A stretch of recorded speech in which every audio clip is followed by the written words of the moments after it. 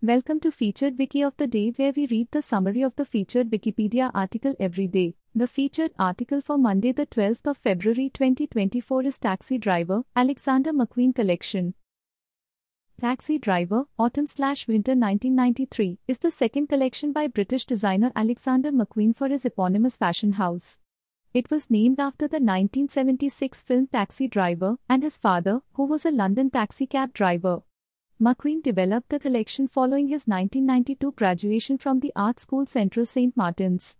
At the time, he was unemployed and seeking a job in the fashion industry. Although he was reluctant to launch his own company, he worked on designs to pass the time.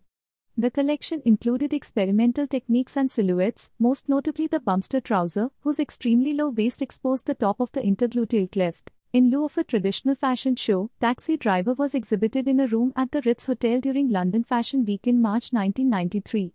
McQueen was one of 6 young designers funded by the British Fashion Council that year. Aided by magazine editor Isabella Blow, who took it upon herself to promote McQueen, the collection garnered positive reviews.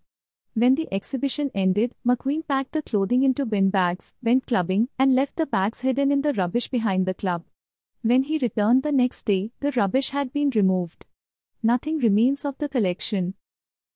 This recording reflects the Wikipedia text as of 0:50 UTC on Monday, the 12th of February 2024. For the full current version of the article, search Wikipedia for Taxi Driver, Alexander McQueen Collection. This podcast uses content from Wikipedia under the Creative Commons Attribution Share Alike license. Visit our archives at wikioftheday.com and subscribe to stay updated on new episodes. Follow us on Mastodon at wikioftheday@musto.ai. Also check out Curmudgeon's Corner, a current events podcast. Until next time, I'm Kajal Neural.